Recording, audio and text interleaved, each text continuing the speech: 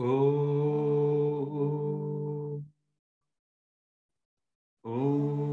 Sahana Vavatu Sahanau Punaktu Sahaviryam Karavavahai Tejasvinavaditamaस्तमाविद Vishavahai. Om Shanti Shanti Shanti. Any questions before we begin?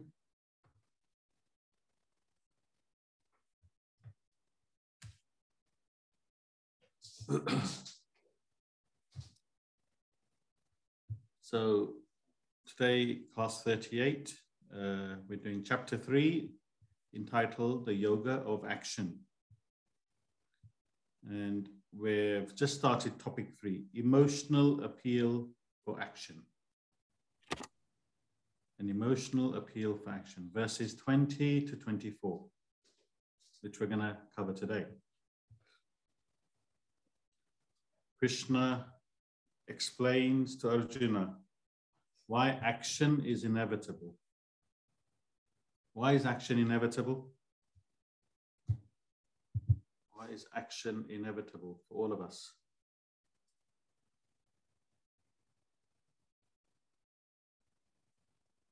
Why is action inevitable? Why do we all have to act?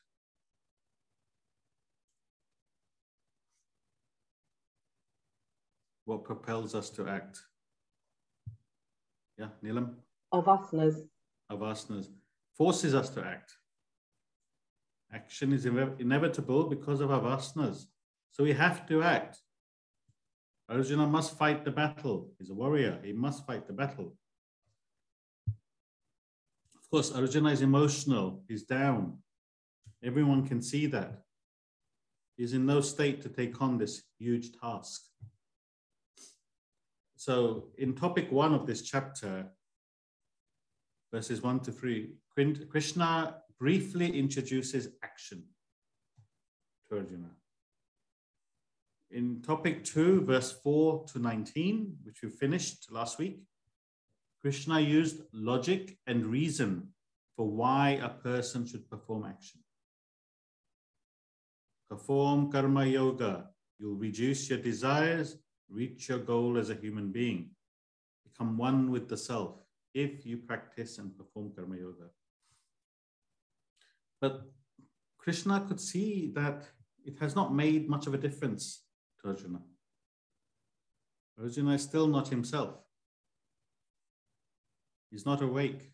Logic and reason has not woken him up. Any idea why logic and reason hasn't woken him up? Because he's too attached to it. Yeah.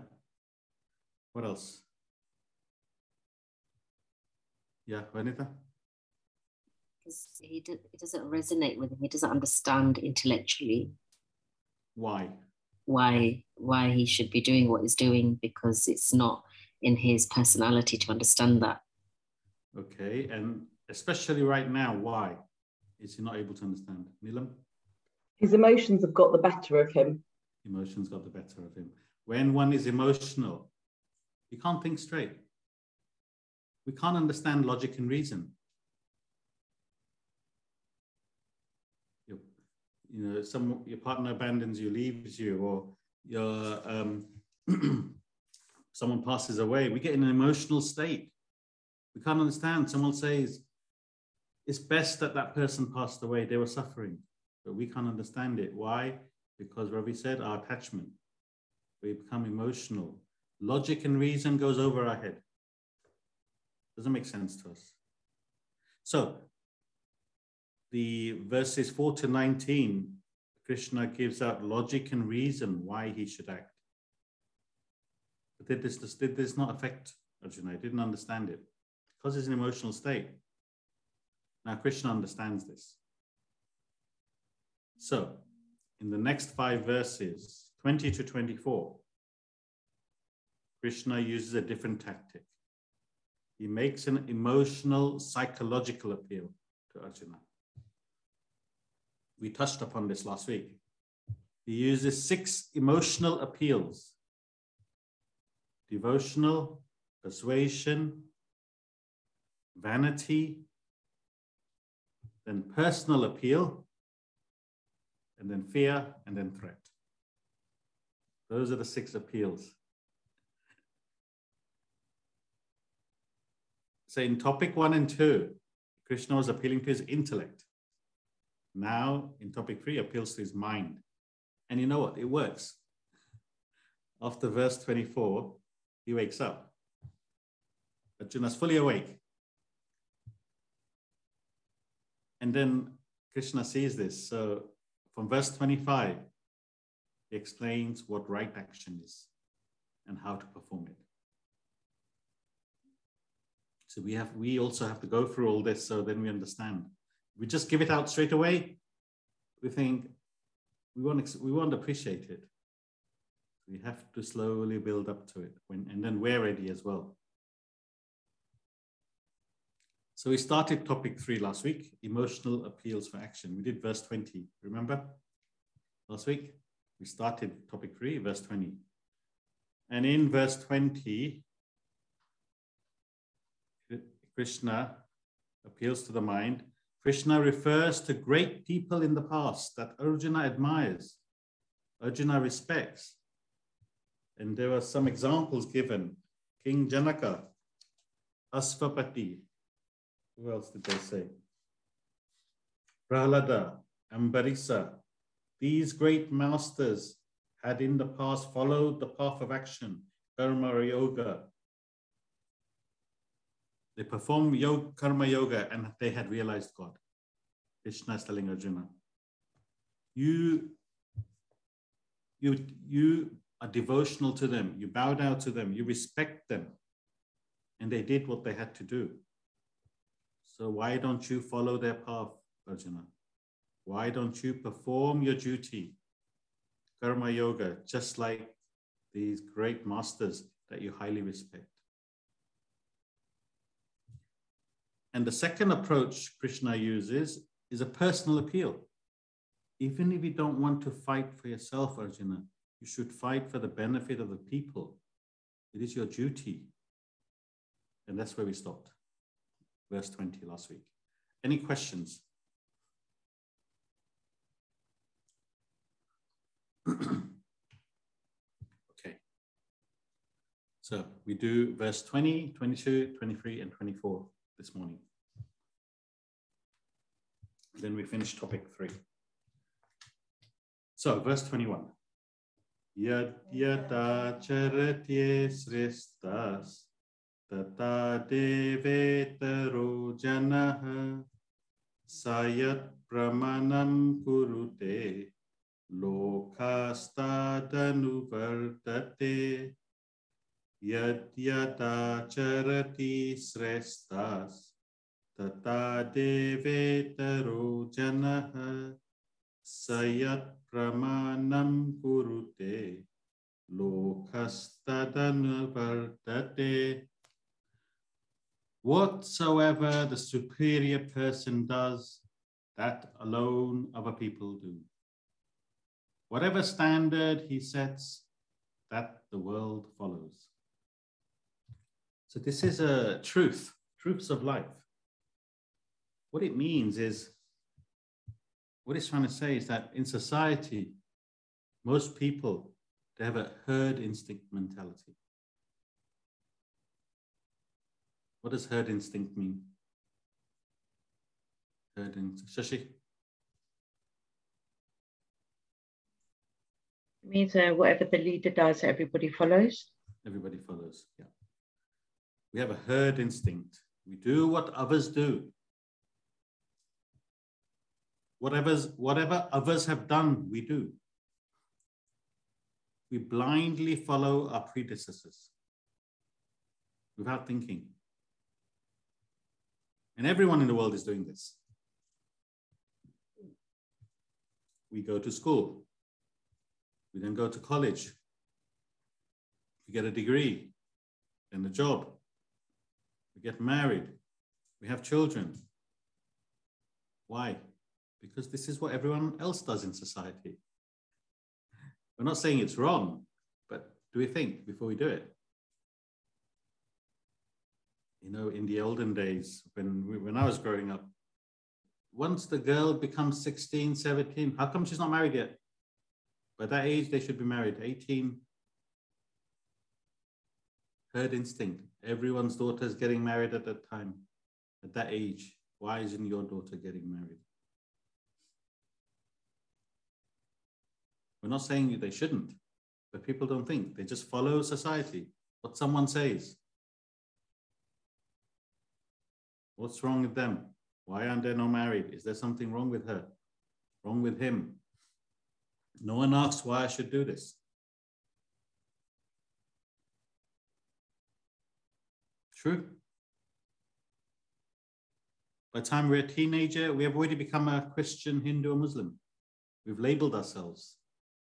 I'm a Hindu, I'm a Muslim, I'm a Christian. Why? Why do we do that? Anyone? Why do we do that?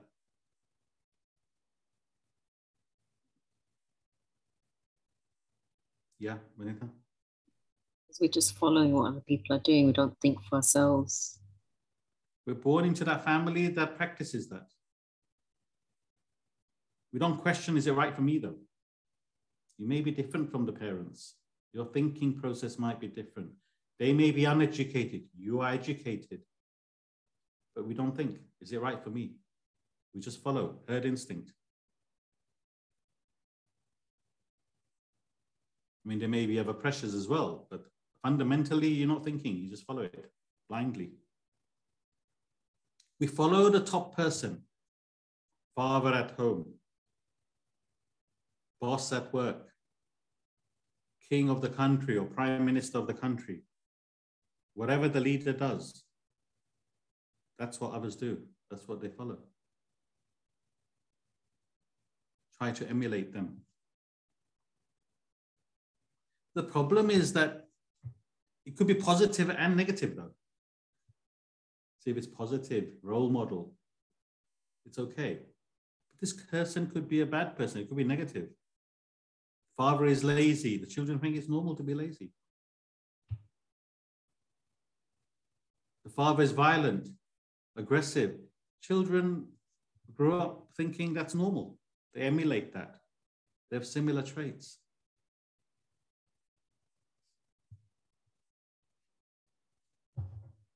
True or not?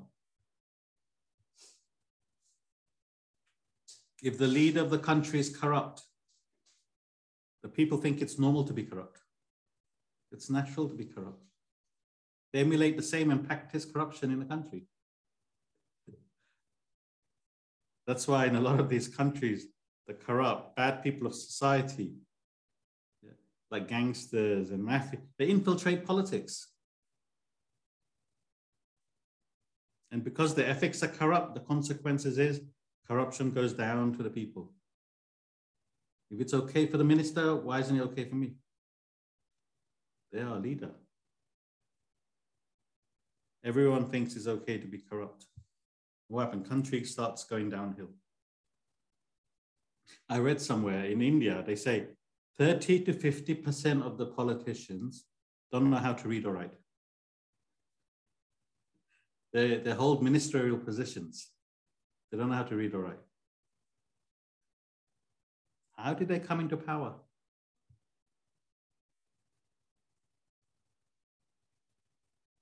So this mentality goes down because of the herd instinct. People will follow the leader. Now, why am I saying this to you? Krishna uses vanity as a means to reach Arjuna. Arjuna, everyone is looking up to you. You are their leader. You have to set an example that they can follow. The whole country is depending on you, acting, winning. You cannot let them down, Arjuna. He's using vanity. Arjuna feels, oh, everyone's depending on me. Boosts his ego a little bit. So this verse Krishna uses vanity on Arjuna. Any questions? Okay. Arunaben? Krishna declares a great psychological truth in this verse. Whatever a leader does, the masses follow. Whatever standards he sets his followers, emulate them. This mass psychology applies to all facets of life. The subject of a state emulate their ruler. Students emulate their teacher. Children their parents, and so on. This law functions even in the negative. When a ruler himself is corrupt, the subjects take to corruption. When a teacher of an institution is indisciplined, the students become the same. When the head of a family is lazy and lethargic, the other members of the family develop similar traits. Therefore, for the well-being of a state or institution or family, the head of that unit must lead the way. It is not what he says that matters, but what he does. He must set a high standard for his followers to rise to and reach. Arjuna gets the message. Krishna appeals to the prince, the leader, the great warrior in him. He implies that the masses will wait to follow his example and that country's welfare was at stake. They all look to Arjuna's leadership. Everything now depends upon Arjuna's move. Thus, in emphasizing his influence and importance, his vanity is fed. Another attempt to prod him into activity. Krishna is smart. He knows what's going to work with Arjuna. Any questions? And in a way, when we learn this, it allows us to, in life, we're able to perceive a person's personality. If someone's emotional and we're trying to get through them intellectually, it makes us understand this person won't understand, he's an emotional person. We have to talk to him in an emotional way. So this gives us tools how to deal with people at work, at home, children.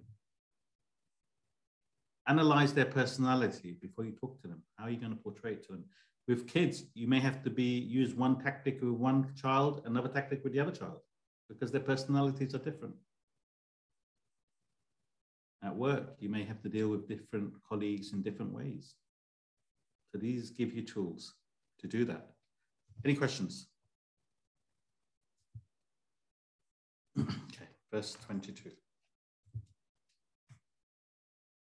Na me parthasti kartavyam trishu lokesu kinchana nanavaptamavaptavyam varta eva cha karmani. Na me parthasti kartavyam trishu lokeshu kinchana nanavaptamavaptavyam varta eva cha karmani. O Partha, there is nothing in the three worlds that has to be done by me, nor anything attained that has to be attained.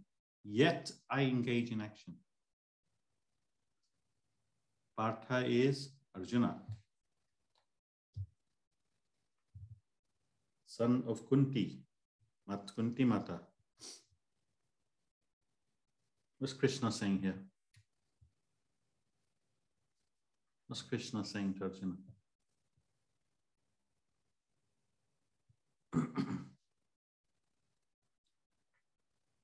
He's using himself as an example. He's making a personal appeal. Arjuna, there's nothing I need to do in this world or any other worlds. Neither is there anything I need to achieve in life, because I have already achieved the highest. He's a self-realized person. Krishna is telling Arjuna, there's nothing I need to do in this world or any worlds. I've already achieved the highest. Krishna is a self-realized person, as we know. Still, I am performing action.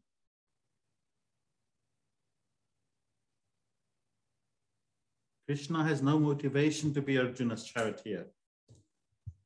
Why does he need the headache? Face all those arrows, put himself in danger. He doesn't have to do that. The residents of Hastinapur are not his people. He's not going to gain anything from fighting the battle, Krishna. And he still has to talk to Arjuna, 18 chapters, 700 verses, to persuade him to do his duty. Why does he need all that headache? So he's saying, Arjuna, I have nothing to gain from this. Nothing to gain from being here, but I'm still here, acting, helping you. Why don't you follow my example and act with me? You have everything to gain. Not only these people in Hastinapur are your people. You are their leader, the rightful leader. They're suffering.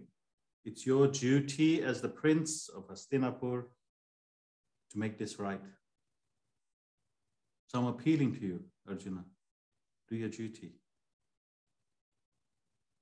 So verse 20 was devotion, then persuasive. Last verse was vanity, now a personal appeal.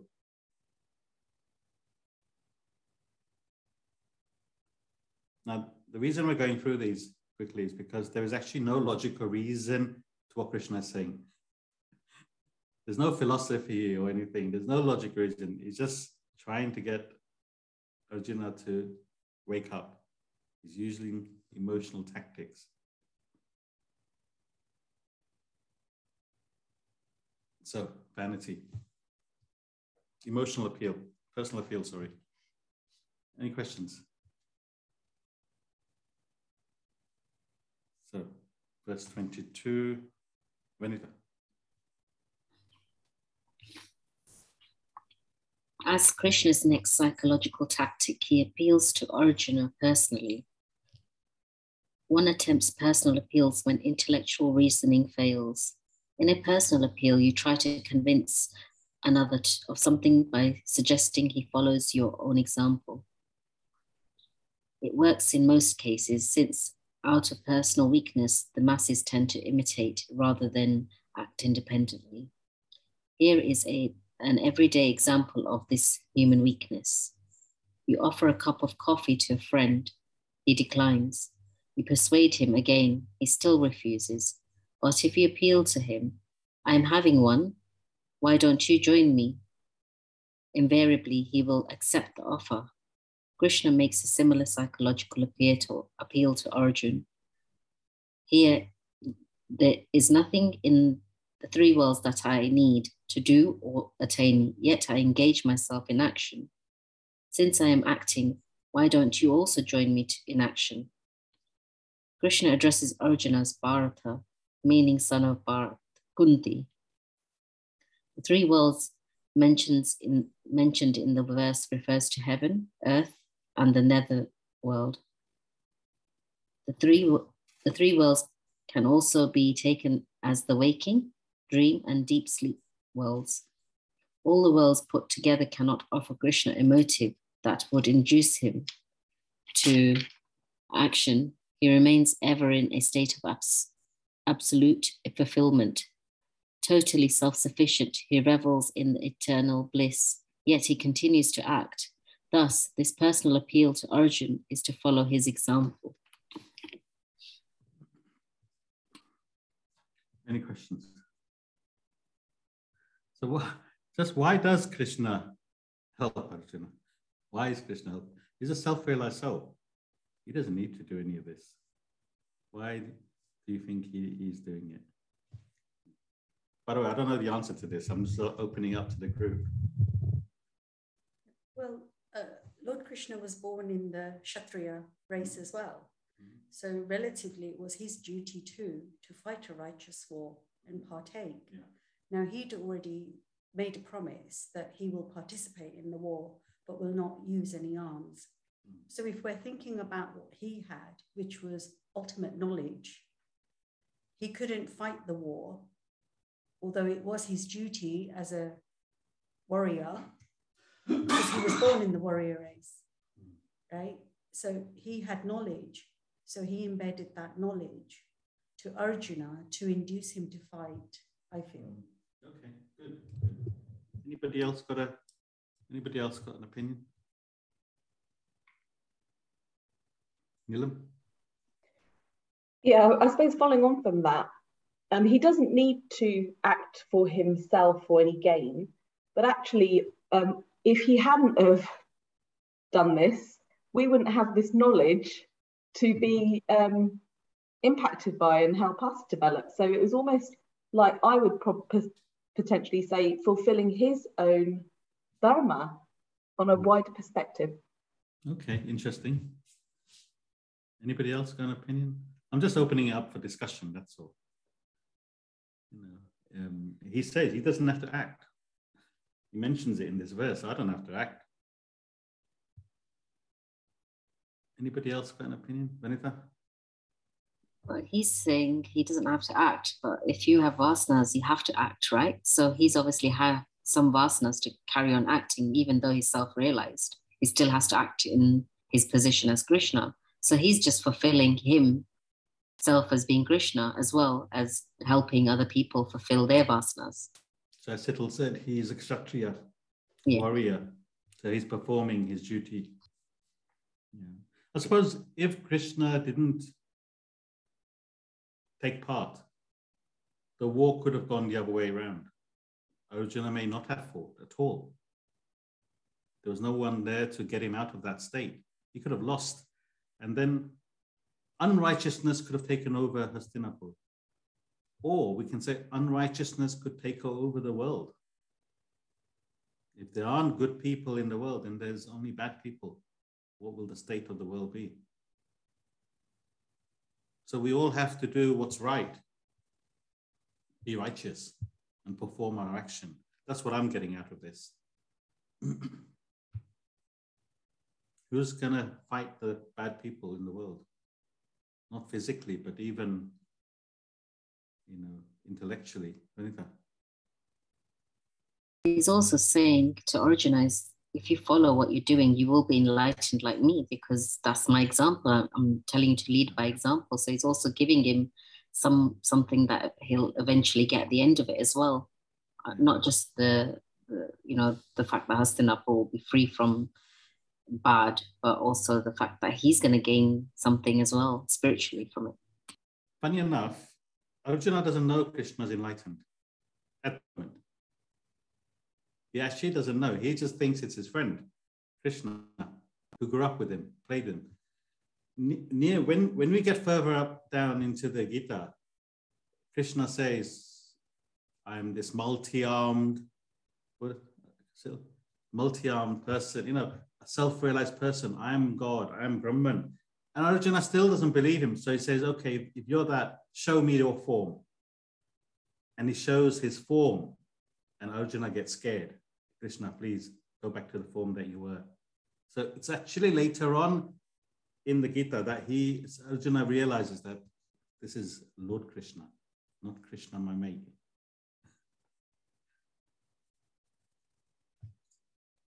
Okay, we'll do verse 23. Yadi yaham navarteyam jatu karman yatandritaha mama vartmanu vartante manushya partha sarvasaha yadi yaham navarteyam jatu karman yatandritaha mama vartmanu vartante manushya partha sarvasaha.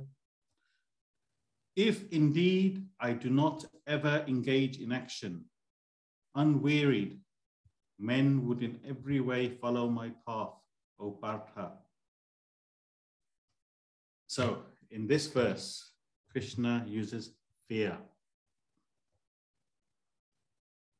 if I, Krishna, don't act, then people will follow my example and stop acting in this world.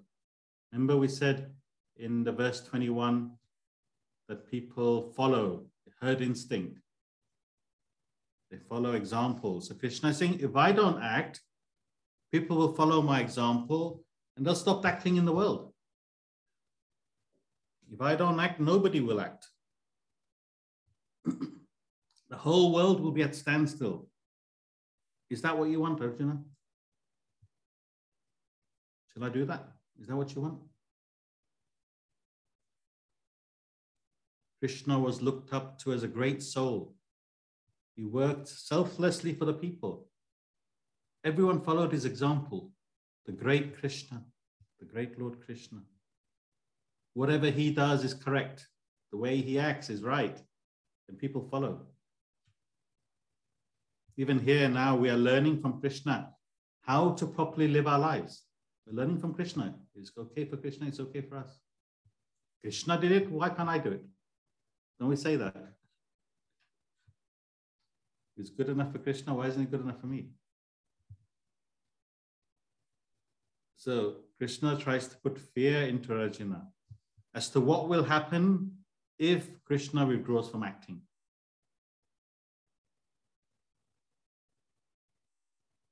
What will happen if Krishna doesn't act?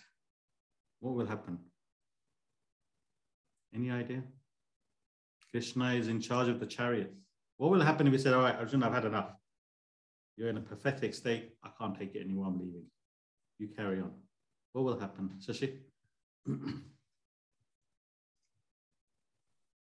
The war won't go ahead. War won't go ahead. And if it did, even if it did, Duryodhana would demolish them all. What else? What would happen? If Krishna said, okay, I'm going. You drive the chariot, get someone else. Vanita? Well, potentially just die, won't he? Because he doesn't want to do his job as a Kshatriya, so he'll get killed and where he is. What else? Anything else? Remember, I just said herd instinct. People will do the same. They'll give up and just not do no action. People that are following Krishna, the example. See, even in Arjuna's, the Pandavas' army, everyone respected Krishna. And the fact Krishna was on their side, on the Pandavas' side, motivated everyone. Imagine if Krishna said, I'm not fighting. I'm not fighting for you guys. I'm leaving. What will the effect be on the army? Krishna is leaving. We must be doomed. The morale in the army will go down. Even if they're strong enough, they'll lose. Yeah, Vanita. He's also given the 7 Akshoni armies to Duryodhana as well, and they're his people. They'll leave too. They'll leave as well. So then there'll be no one fighting nobody. Absolutely. So he's using fear. Is this what you want me to do? Get up, get ready, fight. Otherwise, I'm leaving. So after he does this, Krishna sees some reaction in Arjuna. See the level Krishna has to go to. It's almost like he's stooping to the lowest level possible. He sees some reaction in Arjuna now. He seems to respond to Krishna's threat of leaving. You know, when a child doesn't listen, say, you know what, I'm leaving you here. I'm going. You make your own way. Child will, what will the child say? Well, no, mom, I'm coming. I'm coming with you. Don't leave me. Same sort of thing. Arjuna's responding, thinking, what's going to happen now if Krishna leaves? He's threatening to leave. Ravi, it's all psychological. It's all psychological. Ravi. Krishna again draws Arjuna's attention to the maxim enunciated in verse 21. Whatever a leader does, others follow. His example, people looked up to Krishna as a great soul. and Krishna did work assiduously for the welfare of the people. If, however, he stopped his ceaseless activities, people from all walks of life would also abstain from action. Work would come to a grinding halt all over the world. Such would be the consequence of his action. Thus, Krishna plants fear in Arjuna's mind, the fear of consequence of Krishna's withdrawal. The above is purely an emotional appeal, since all the logic and reason just given did not stir Arjuna to action. Krishna leaves out logic this time. If Arjuna had looked at it rationally, he might have asked Krishna to continue with his action while he himself abstained from fighting the terrible war. After all, how does Arjuna's refusal to fight actually interfere with Krishna's activities in the world? Arjuna had not the reasoning power at this point to analyze this thus. Krishna therefore uses these various emotional approaches to bring him to his feet and save the country. Any questions? Okay, verse 24. Utside yurime loka na kuryam karma chedaham sankarasya chakartasyam upahanyamima prajaha utside yurime loka na kuryam karma chedaham sankarasya chakartasyam upahanyamima prajaha. These worlds would perish if I did not perform action. I should be the cause of confusion of castes and should destroy these people. Finally, seeing some positive signs within Arjuna, Krishna uses threat to try and scare Arjuna, to get him completely woken now. He saw fear worked. Now he threatens him. If I, Krishna, stop acting, then the world would fall apart. There would be confusion and chaos everywhere in the world. What is this confusion and chaos he's talking about? Any idea?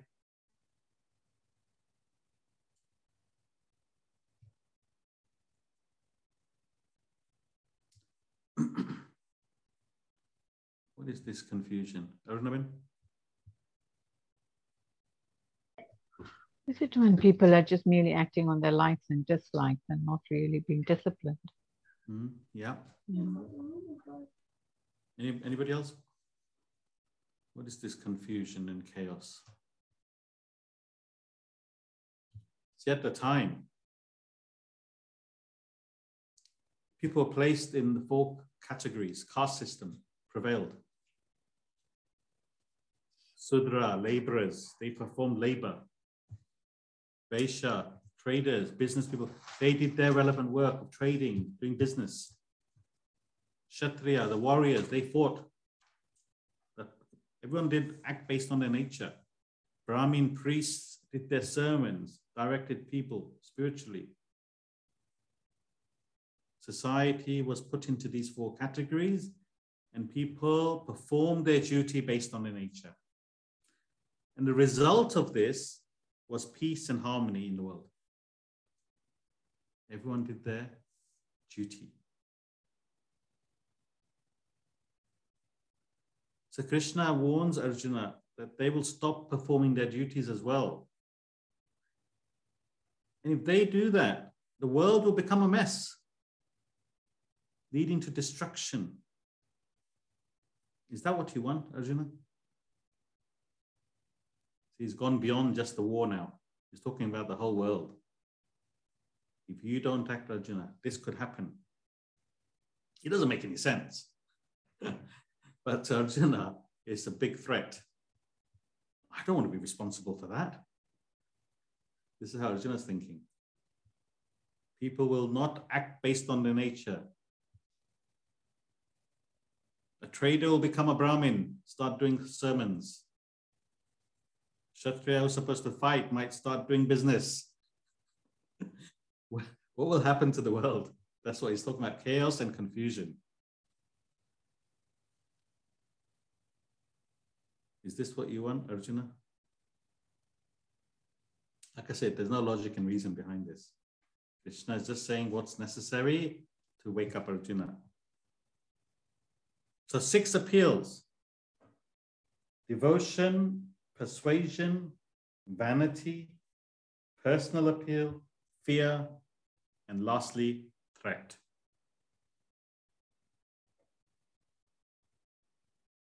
After the intellectual, emotional appeals, Arjuna now seems to have woken up. And Krishna sees this. So now in the next 11 verses, 25 to 35, topic 4, Krishna gives Arjuna the formula to perform the right action. He gives us the formula. How do you perform action? What is the right way to act? We already covered karma yoga in the sense, act with a higher ideal, but how do we do this? We dissect action completely to understand everything that we need to know about action in the next 11 verses. Nilam. The emotional appeal ends with a threat. Krishna would have noticed some sign of response in Arjuna when in the previous verse he tried to induce fear in him. He capitalizes on the weakness in Arjuna and highlights the devastating effect of his abstinence from action. If I cease to act, these worlds would perish. There would be total confusion of castes and destruction of the people. Since Arjuna seems to react to the consequences of an action, Krishna continues in the same strain. He threatens Arjuna, saying total anarchy will prevail if he stops acting. If Krishna withdraws from action, people would do the same. Originally, the 4 castes categorized individuals according to their own natures. They held duties and responsibilities according to their individual temperaments. Each member of society willingly and happily carried out his individual functions because he was doing what came naturally to him. Thus, prosperity and peace reigned in society. Krishna warns Arjuna that inaction on his part would bring about total confusion. People of all castes would stop performing their functions. They would drop their duties and responsibilities. This would lead to the total destruction of the people and the world.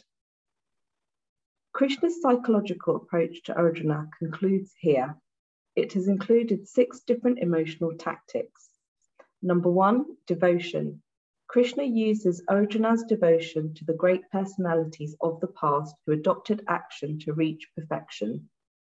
2, persuasion. To fight at least for the welfare of society, even if not for himself. 3, vanity. Arjuna feels elated when referred to as a leader of the community and told that he must lead the way for others to follow. 4, personal appeal. Krishna requests Arjuna to follow his example and act. 5, fear. Krishna points out the dire consequences of inaction. And 6, threat. The people and the world would be totally annihilated if everyone ceased action, as Arjuna proposes to do.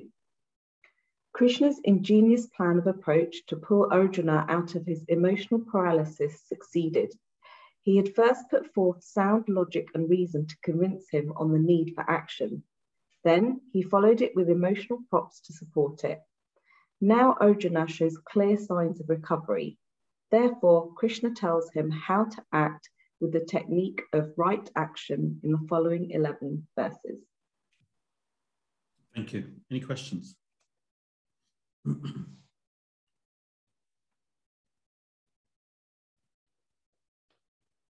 So we're going to begin right action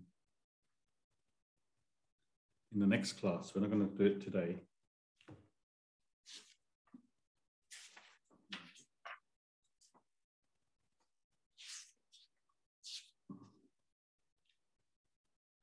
Techniques of right action. Topic gives the prescription for right action. For the most part, people live their lives selfishly, acting merely to fulfill their egocentric desires while craving for the fruits of their action. They cling to actions for their own personal ends. Instead, they must direct their actions to a greater cause, a higher ideal. The highest ideal that one can aspire for is self-realization. To work towards it, first choose a field of activity according to your basic nature. Fix as high an ideal as you are capable of attaining. Pursue the ideal, taking care that the personal likes and dislikes do not interfere with your higher pursuit. Do not waste your energies in brooding over the dead past or craving for the unborn future. Act in the present in the spirit of service and sacrifice for the achievement of your ideal. So we're going to learn how to do that. And Krishna will explain how to do that in more detail in the next 11 verses. And just to give you some idea, once it's explained, the next two topics, interestingly, impediments to right action. So now you know how to act properly. What kind of problems can occur while you're trying to do that? What hurdles you may need to jump while you're doing that? And the last topic is how to overcome those hurdles. It gives you the whole blueprint of right action. This is how you do it. These things may happen, but this is how you overcome them. What more do we need? We spoon-fed everything. Only thing we have to do is act. Any questions? Is there anything else, any other questions that anybody would like to ask pertaining to this subject? Or we have a few minutes, so if anybody has anything to ask. I mean, from today's class, what will you gain from it? As you said, there's no logic and reason. But what you can gain from it is how to deal with different personalities. That's exactly what I read into these verses was there's different ways of approaching situations and personalities and people. And it's being aware of the language, the personality that you're dealing with. And that's how you should approach the conversation or approach the person or the situation. Yeah, absolutely. So you have to deal with different people in different ways. And we come across different people every day in our lives. We can't talk to them, behave with them in the same way all the time, if we want to gain something from it, if we want to achieve something. So that's what you can gain from today's class. The techniques of how to deal with people's personalities. We touch upon that. Thank you, Ravi. Any other questions or anybody else, anything else someone would like to point out from these verses today that you may have gained from it so we can share it?